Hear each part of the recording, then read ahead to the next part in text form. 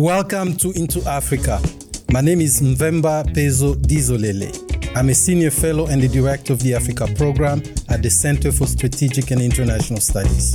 This is a podcast where we talk everything Africa: politics, economics, security, and culture. Welcome. The Wagner Group, the best-known Russian private military company, is a complex security and business network that closely works with the Kremlin. Lately, the Wagner Group has made the headlines for its elements' attempt to overthrow the military leadership in Moscow, accusing the defense minister Sergei Shoigu and other military officials of incompetence. Their brief march on Moscow caught the Kremlin unaware and raised questions about the effectiveness of the Russian defense, security, and intelligence apparatus. Founded in 2014 and led by Yevgeny Prigozhin, President Vladimir Putin's former chef, the Wagner Group has cemented its position as the Kremlin's strategic ally in advancing Moscow's foreign policy. Recruiting Russian military veterans, prisoners, and foreign nationals, the Wagner Group provides the Kremlin with plausible deniability and flexibility in covert operations abroad. Relations between the Kremlin and the Wagner Group became even more important as Moscow struggled to keep the Russian economy afloat after the US and its allies imposed extensive sanctions on Russia for its invasion of Ukraine.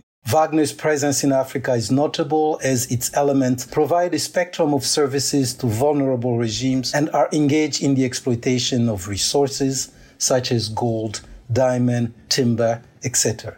Several questions then linger. How big is the Wagner Group?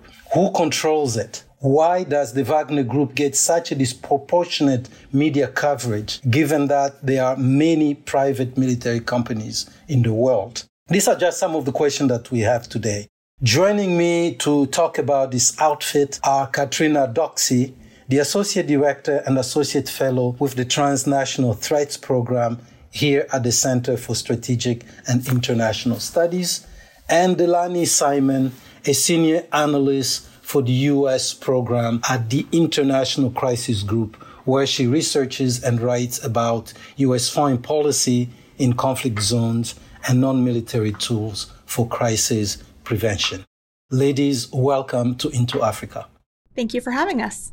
I will start with you, Catrina. What exactly is the Wagner Group and why should we care? So, first of all, I should start out by saying that we often call the Wagner Group a PMC or private military company. That's just sort of the closest analog we have to understanding how it functions relative to how other private military companies work. But in actuality, it's not actually private and it's not actually a company. Instead, Wagner is better thought of as a loose network of different commercial entities, financial intermediaries, shell companies, and other logistics hubs that help to carry out a wide variety of operations as opaquely as possible. So this includes the core function of this paramilitary group, but also various other things, including resource exploitation, particularly mineral extraction, including smuggling, things like controlling media stations and running influence and information operations. All of those different functions are tied together in this shadowy network that's connected back to Wagner's leader, Yevgeny Prigozhin. This is important to understand for the United States and for its allies because Wagner has really been at the forefront of Russia's approach to spreading its influence abroad, particularly in Africa, as well as to a lesser extent in other regions, including the Middle East, Latin America, Southeast Asia. We've seen that Russia has really used the Wagner Group as a tool of irregular warfare. And this is where that private part comes in private military company. So even though Wagner operates quasi-independently, everything it does has been in coordination with the Russian government. Because first and foremost, in addition to their own financial interests as a company, they're pursuing a wide range of geopolitical, military, and economic goals on the part of the Russian government. And so not only do we have a predatory company that is causing a wide range of social and humanitarian, economic, and security harms in the countries and the regions in which it's operating. But in doing so, it's also spreading Russian influence, often at the expense of Western relationships, particularly from countries like France and others in Europe. And it's posing this direct threat to U.S. interests as it allows Russia to continue to spread their military and intelligence footprint and really puts it in a better position to project power and to challenge international norms. You said it's a loose network of businesses and other entities. Do they have a legal standing in Russia itself, or are they also covert in Russia? So, private military companies are technically illegal under Russian legal code. That doesn't mean that they haven't long operated, though. So there have been other PMCs before Wagner, some of which are doing these similar overseas operations. Others are more closely tied, especially to Russian energy companies. Companies like Rosneft or Gazprom to provide security for them. But overall, this structure where PMCs are illegal but permitted to operate through loopholes in the law, allows the Kremlin to exert control and leverage over them. Therefore, if a PMC steps out of line, if it tries to take on interests that run counter to the interests of Moscow, if it tries to center its own profits above those of the Russian government, it could theoretically be dissolved overnight with leadership arrested and so on. This is one of those things that's swirling around now, of course, as we think about the future of Wagner and the future of Yevgeny Prigozhin. However, Wagner's in kind of a weird place in terms of that legal presence. We've long seen that a number of these shell companies in the Wagner orbit are registered back to, one individual in St. Petersburg. So they technically exist on paper, but it's illegitimate in terms of what they're actually doing to operate. The core paramilitary piece of it does not exist on paper in Russia. But since they've started playing a bigger role in Ukraine last fall, in the fall of 2022, we did see a more outright acknowledgement of Wagner's existence and its ties to the Russian government. This included things like Prigozhin outright admitting his leadership of the group actually establishing its first official headquarters building, notably on Russian soil in St. Petersburg, even though they are still technically illegal there, and just more openly acknowledging this connection to the Russian government. In the time since Prigozhin's mutiny, we've had Putin actually come out and openly admit to the degree to which the Russian government has been funding and supporting the Wagner Group. We've long identified, as it kind of made this shift in the context of the Ukrainian war, that Russia was sort of trying to play two games at once, trying to still be shadowy and deniable on the African continent and in other more international deployments, while trying to more openly acknowledge Wagner as an arm of the state in Europe, in Russia's own backyard. And I think now we've seen that tension has started to backfire on them following the events of last month. And I think that's one of the big questions they're facing now going forward as they try to pull some of those Ukraine operations and other operations closer to Russia under the control of the Ministry of Defense, while still trying to keep some distance, but also sharpen control over operations further abroad. So this is pretty wide and deep to hear you speak, Catrina. Delaney, is the Wagner Group the only mercenary group in Russia? If not, who else is there and where are they operating? That's a great question. It's interesting because Wagner is not the only PMC that's active in Africa. There are lots of different PMCs active in Africa, and there have been for a long time. There are French private military companies, Israeli private military companies, and they're sort of a common sight in a lot of these unstable countries in Africa where wars have been going on for a long time. I think it's interesting to look at the point that you pointed out, Mvemba, in your introduction about how Wagner's really only active in 4 African countries. It's only active in Libya, Sudan, Central African Republic, and Mali. And so, in a way, as you pointed out, the idea that they're all over Africa is a bit alarmist. Actually, they're really only involved in these places and to very different degrees. What are they doing in those places? Wagner in Africa has a very different footprint in Libya, Sudan, Central African Republic, and Mali. I'll highlight some of what they've been doing in those places. In Libya, reports emerged in late 2017, 2018 that a small number of Wagner personnel were helping train the Libyan commander Field Marshal Khalifa Haftar's forces. At the time, Haftar's forces were fighting the internationally recognized government in Tripoli. They eventually withdrew from Tripoli when Haftar stopped fighting the internationally recognized government. And since then, there have been reports that Wagner forces have continued to work with Haftar, including by helping his forces dig defensive trenches in the desert, guarding oil facilities. But it doesn't appear that there are large numbers of Wagner fighters in Libya. Estimates range in the hundreds now, down from their peak in the thousands in 2020. In Sudan, Wagner was first deployed to help bolster Omar al-Bashir, but later became associated with Hemedti, the head of the powerful paramilitary rapid support forces. Since then, the army and Hemedti's forces have been embroiled in a bloody power struggle that's fast becoming a full-blown civil war. And although Wagner has ties to both sides of the civil war or of the current conflict, the group's been viewed as particularly connected to Hemedti and his vast gold operations. But it's important to note that in Sudan, most observers say that Wagner's support looks neither sustained nor significant for battlefield dynamics. And for his part, Hemedti appears to be keen to avoid any public association with Wagner.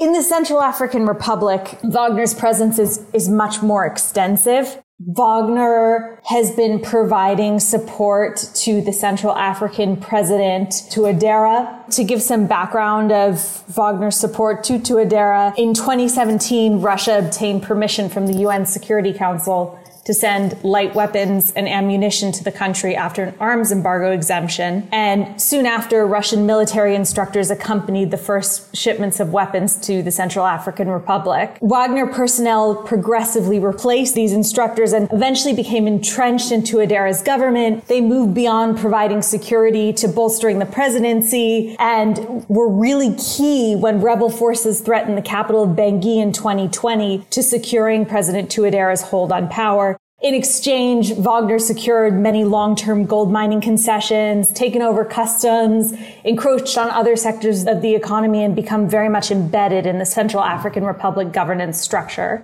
In Mali, it's quite different. As you know, Bamako has struggled to quell a range of insurgencies since 2012. In 2021, a second coup in less than a year soured relations between Mali and its longtime partner, France.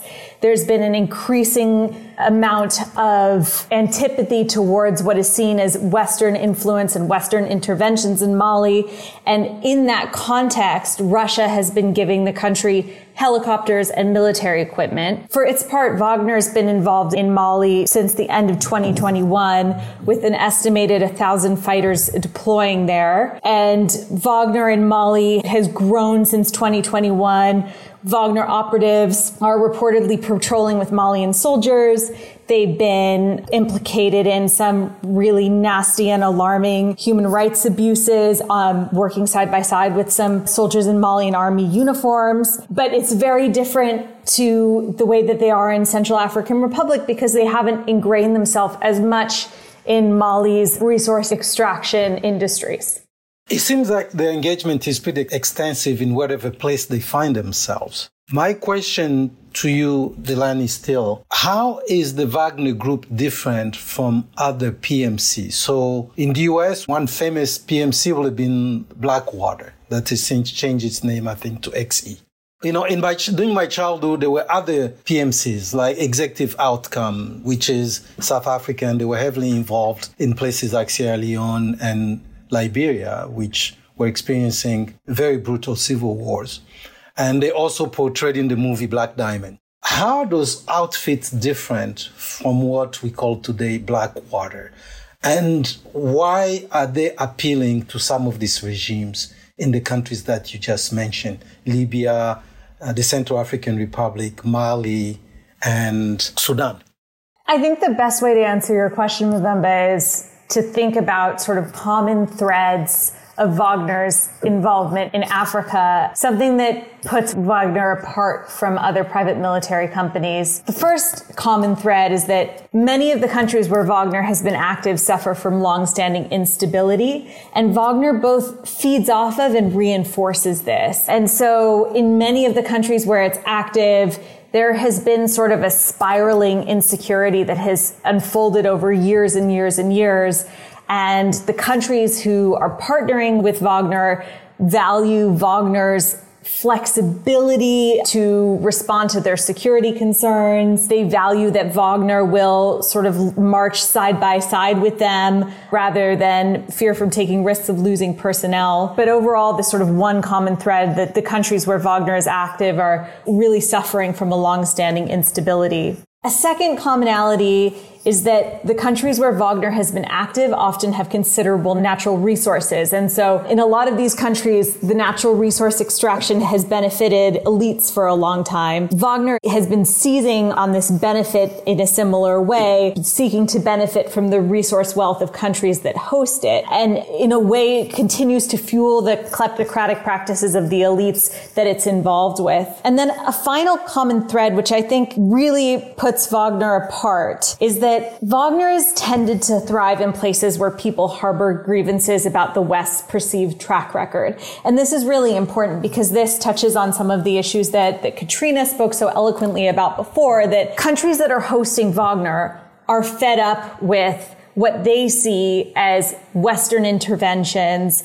There's a lot of anti-Western sentiment, frustration about Washington's historical inattention to African politics, real genuine anger about failed military interventions. And Wagner finds a very permissive audience in these places. Wagner, in terms of its military linkages with governments, but also in terms of its pro-Russian influence campaigns, some of its disinformation campaigns, and the information narrative that Wagner and its associated companies tend to espouse in these places, which are heavy on the anti-Western and pro-Kremlin narratives.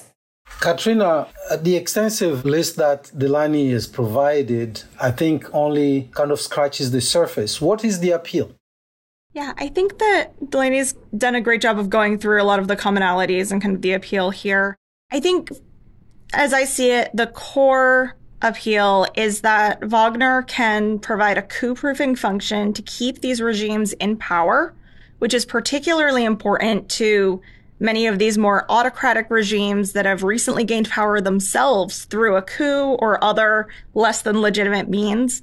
Something like the military junta in Mali that itself gained power through a coup and has seen how easy that is, how delicate of a position they're in once they're in leadership. You basically have a situation where Wagner comes in and is more dedicated to pursuing their own interests and the interests of the Russian government than in actually fulfilling any terms of a security cooperation agreement.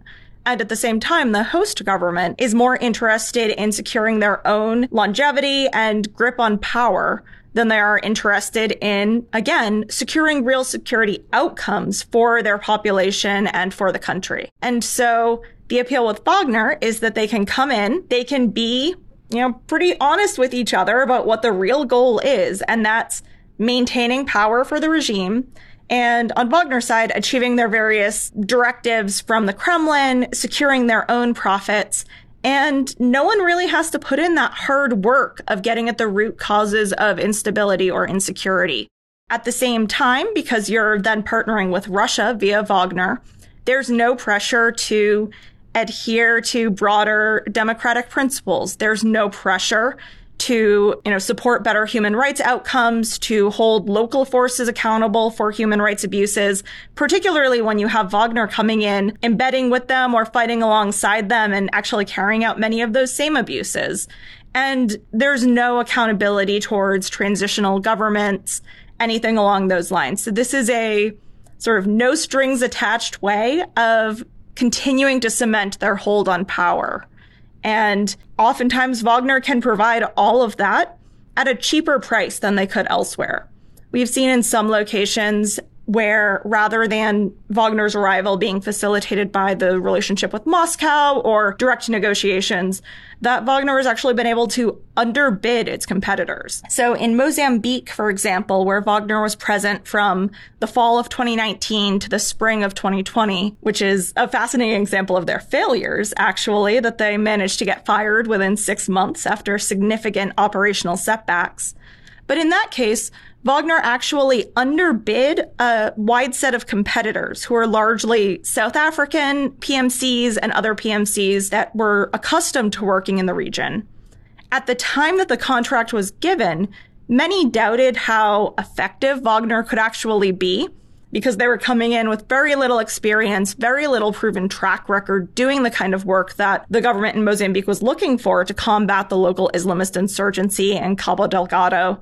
But they offered the lowest price, they were brought in, and quickly they suffered failures because of that inexperience and poor preparation, essentially proving that to some extent you get what you pay for when you pay a low price for Wagner to come in.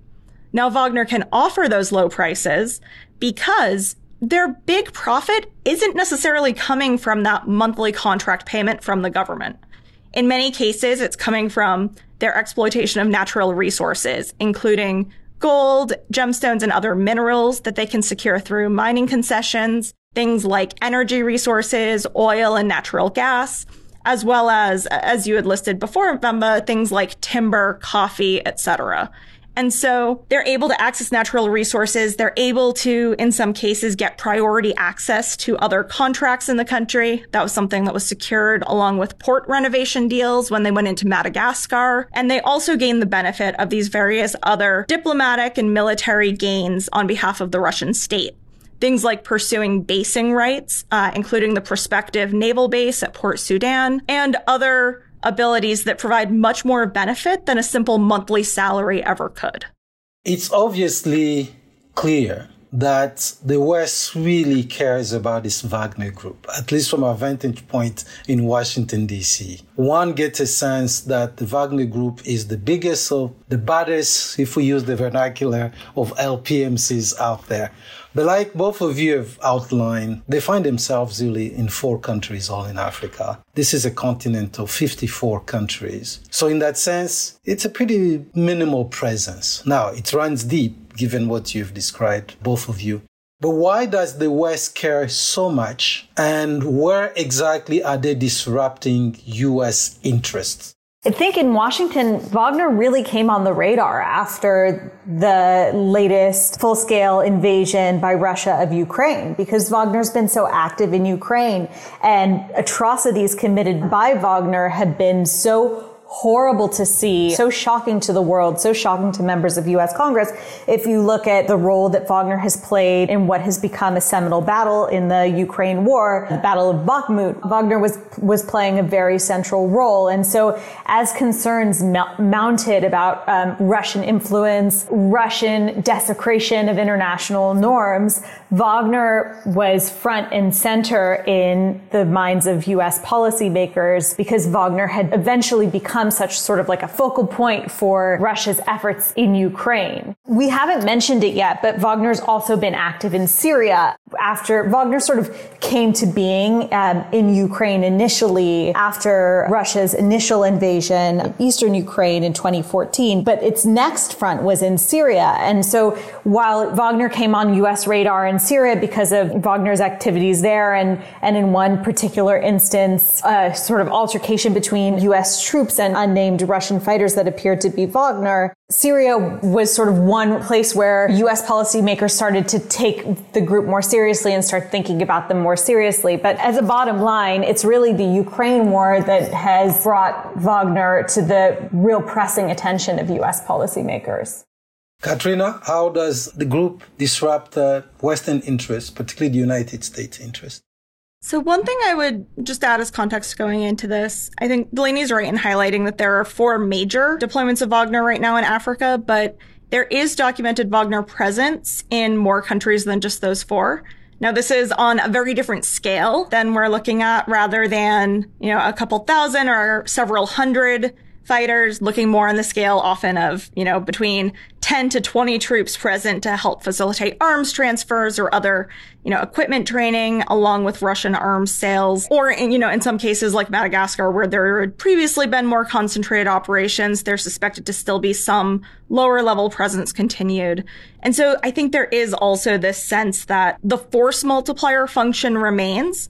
and that they can potentially spread. We see that as they continue to talk with other countries like Burkina Faso, making a pitch to the Burkinabe government that they could fulfill a similar role to what we've seen in Mali. So I think part of the American and Western mindset in looking at this is certainly in part, how do you push them back from the countries they're in now?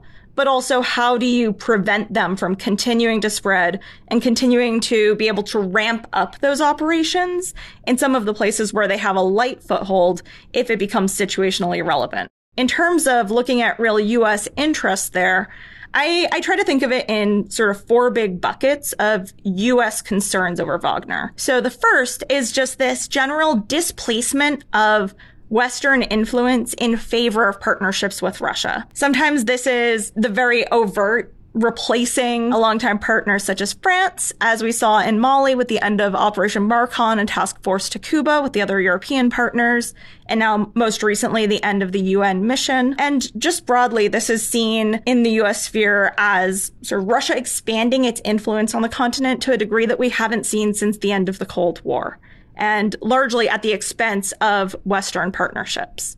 Second, we see a very concentrated interest in projecting Russian military and intelligence power.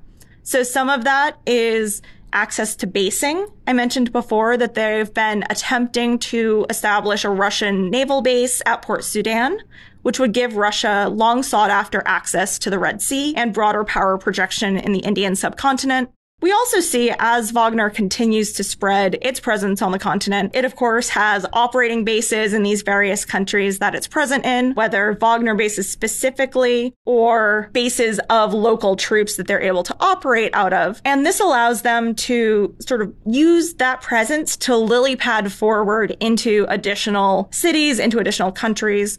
We often see at this point that when you see flights going down either with additional Wagner troops, equipment, arms sales, etc., they often transit through Syria, then through Libya, then to various other sub-Saharan countries. And along with this, because of this presence, you not only have the logistics support, but also the ability to collect more intelligence, especially expanding the range of SIGINT collection, which is of growing concern to U.S. and its allies, particularly as they continue to operate in the region. The next big concern is, along those similar lines, the potential for Wagner personnel to either directly or indirectly through their operations come into contact with U.S. and other Western military and intelligence personnel working on the continent. This is something that actually has been driving a lot of the conversation around Wagner in Africa, deeper in the military and the intelligence community long before Wagner sort of came to prominence in political circles, as Delaney mentioned, with the war in Ukraine, because many of them would see, as they operated in the field, the effects of Wagner presence, and they would feel the strain of not having a unified U.S. policy or strategy to dealing with Wagner. And then the final concern is just the destabilizing effect that Wagner can have. Because Wagner is not really altruistically trying to get at the root causes of conflict or instability in any of the countries where it's operating, and in fact often does the opposite, contributing to worsening security outcomes, increased attacks against civilians, including ones that they themselves perpetrate, we see an opportunity for jihadist groups and other violent actors to actually ramp up their operations and for security to deteriorate. This has already been documented in a country like Mali, where we've seen the number of attacks targeting civilians from all sides in the conflict increase several times over since Wagner arrived in late 2021. And this poses a big risk, especially as we look at West Africa as one of the locations where the jihadist threat from Al-Qaeda and Islamic State affiliates becoming the strongest. This is something that affects not only the country that they're rooted in, but also risks spilling over to various other countries in the region and risks becoming an unmanageable threat. So on that point, Catrina, though, on that point early on, both of you mentioned the disenchantment, disillusionment that African population at large feel vis-a-vis the West. In other words, the West did not really meet the Africans and try to help them resolve their security needs. That's why we got this. Today, there are reports of Congress, at least some members of Congress, U.S. Congress, considering declaring or designating the Wagner Group as a terrorist organization. Delaney, starting with you, What does that mean if such a thing were to become a reality? Thanks for asking that question. There has been a lot of talk about a designation for the Wagner Group as a foreign terrorist organization. On the 13th of July, the Senate Foreign Relations Committee considered a bill and passed a bill within the committee to designate the Wagner Group as a foreign terrorist organization, or rather to call on the Biden administration to designate Wagner as a foreign terrorist organization. The bill passed committee. It's unclear what the future of the bill will be. The Biden administration has so far resisted pressure to designate Wagner as a foreign terrorist organization, but the more talk there is about the designation, the more pressure from Congress that's posed on the Biden administration, I think the harder it will be for them to continue to avoid the designation. I think it's a really bad idea. And I think it's a bad idea for many reasons that have nothing to do with the atrociousness of Wagner's conduct. And I want to be very clear about that. Wagner has committed atrocities that are well recorded in places like Mali and the Central African Republic and Ukraine and other places. It is a heinous group that's committing really horrible, horrible acts. And as Catrina mentioned so eloquently, is contributing to this really horrible instability in a lot of places that's tearing people's lives apart and contributing to really intense humanitarian crises. That said, I think an FTO designation would backfire, and it would backfire for the following reasons. First, I think an FTO designation would alienate African countries that work with Wagner, or whatever Wagner will become in terms of its successors if the post-mutiny Wagner becomes a different kind of group. You know, the countries who have decided to work with Wagner would see the FTO designation as stigmatizing and criminalizing their security arrangements. They would see it as the U.S. saying, we don't recognize your genuine security concerns and we are criminalizing those. But there are also geopolitical considerations that would be relevant. African countries are trying to walk a fine line in the Ukraine conflict. They're trying to preserve their interests by maintaining a certain distance from both Moscow and Washington. They resent calls for them to be drawn into a big power struggle, and they resent what they perceive as demands for loyalty after the West has failed to support them when they needed it the most. So, for instance, with climate financing or the distribution of COVID vaccines. And I think that an FTO designation would really up the ante of these feelings. That's sort of a first concern. A second concern is that designating an organization that controls territory or wields armed influence as a foreign terrorist organization can hinder aid delivery.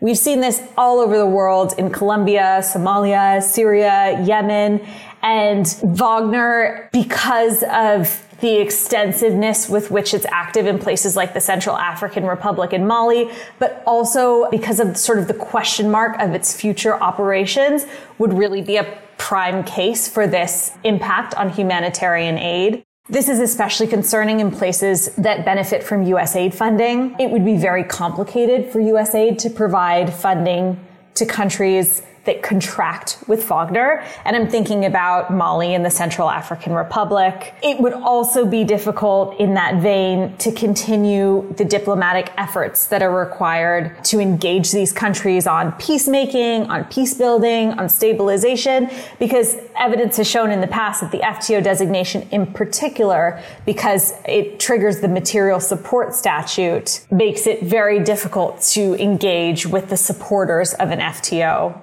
A third reason is that an FTO could create some momentum for other counterproductive actions. I've written about how the designation of Russia as a state sponsor of terrorism could backfire, but the logic of designating Russia as a state sponsor of terrorism when Russia has said that it supported Wagner would be really clear if Wagner was an FTO. I would also be concerned that the logic would stand to potentially designate the governments that have been hosting Wagner as terrorist sponsors. I mean, it would be clear if Mali is paying Wagner that Mali could be considered a sponsor of terrorism. And I'm just worried about that slippery slope, seeing as these policy moves sometimes tend to take on this life of their own. I think another key concern, a fourth concern, is that it's really hard to reverse an FTO designation. It's a particularly sticky designation. We've seen in the past with other FTO designations, years go by, even after a situation's changed dramatically, even after there's a lot of goodwill to delist a group or the group has renounced their terrorist activities to delist that group. We saw this with the FARC in Colombia. It took 5 years after the FARC signed a peace deal with the Colombian government to delist them. And so I'm worried about the stickiness of this designation. And then finally, I think the risks that I mentioned would be worthwhile if the designation was certain or even likely to meet its goals. But there's little evidence to suggest that it would be a game changer.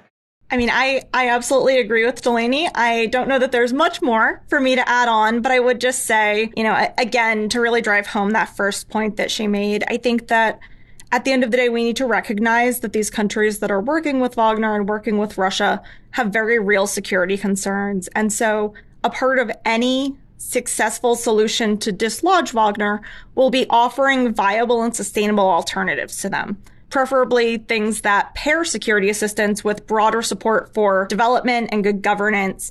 And if the solution needs to involve better relationships with these countries, you certainly don't do that by ramping up a punishment campaign against them, by putting them in this position to be associated with terrorist organizations and come down with a hammer. What that actually does is play into the very same information narratives that Russia is promoting, trying to portray that the West is only interested in Africa when it can be used as a pawn in a broader geopolitical chess game against Russia or against China. And if we take this course of action, we're basically proving that right. We're saying that we only care about engaging in this area insofar as it can be used as a punishment towards this Russian actor. And it would be a punishment in disregard to the ongoing needs of African countries, which is the exact opposite of what we need to be doing. As well, to Delaney's last point on efficacy, I think we need to think a lot about what we want to achieve with whatever action we take against Wagner. Something like an FTO designation would certainly be symbolic, and it would be something that could be pushed through relatively quickly. But I think that we need to be quite frank, avoid taking action to feel like we're taking action. We need to think about how to actually get out of these very difficult situations that have developed on the African continent, particularly in these places with these deeply entrenched security problems that Wagner is making worse. And, what does an FTO designation actually add? In effect, people have pointed to the various different financial punishments that could be exacted, basically going beyond the sanctions that we've already imposed. But already we struggle to enforce those sanctions because Wagner and other Russian-linked actors have easy access through their smuggling networks to loosely regulated markets where they're able to still exploit all of these raw natural goods that they gain access to, even in spite of those sanctions. And so I would really urge U.S. and allied policymakers to grapple with the fact that as much as it's hard to see what's happening and feel like you can't act, as much as this feels like it could be an easy win, to really think through the detrimental effects on our relationships with African countries if we were to take this route, and look at the benefit we would gain for those tremendous costs, which would be pretty minimal. I think that solutions are going to be hard. They're going to take a long time, and they're going to need long-term commitments in the region. That's not easy. That's not a satisfying answer, but it's the only thing that's actually going to move the needle at the end of the day. I just wanted to make a quick point to piggyback on Catrina. I think about the Central African Republic. Wagner's been a crutch for the Central African Republic president. They protected him from an attempted coup. They've supported his efforts to silence opposition in civil society. They helped him control rebel forces in the country for the first time in decades. Why would the Central African Republic tell Wagner to go packing? They already know that Wagner is an unpopular security partner choice. I don't see how the president of the Central African Republic would say, you're so crucial to my power and my standing. The foreign terrorist organization designation changes my mind and you have to leave the country. I think if anything, he might not be in a position to tell Wagner to go packing because Wagner is so ingrained in Central African Republic institutions and so important for his hold on power. Well, on that note, I'd like to thank both of you for such insightful discussion. Catrina, Doxsee, Associate Director and Associate Fellow with the Transnational Threats Program at the Center for Strategic and International Studies, and Delaney Simon, Senior Analyst for the U.S. Program at the International Crisis Group. Thank you very much, ladies. Thank you so much. Thank you. Thank you for listening. We want to have more conversations about Africa. Tell your friends. Subscribe to our podcast at Apple Podcasts. You can also read our analysis and reports at csis.org/Africa. So long.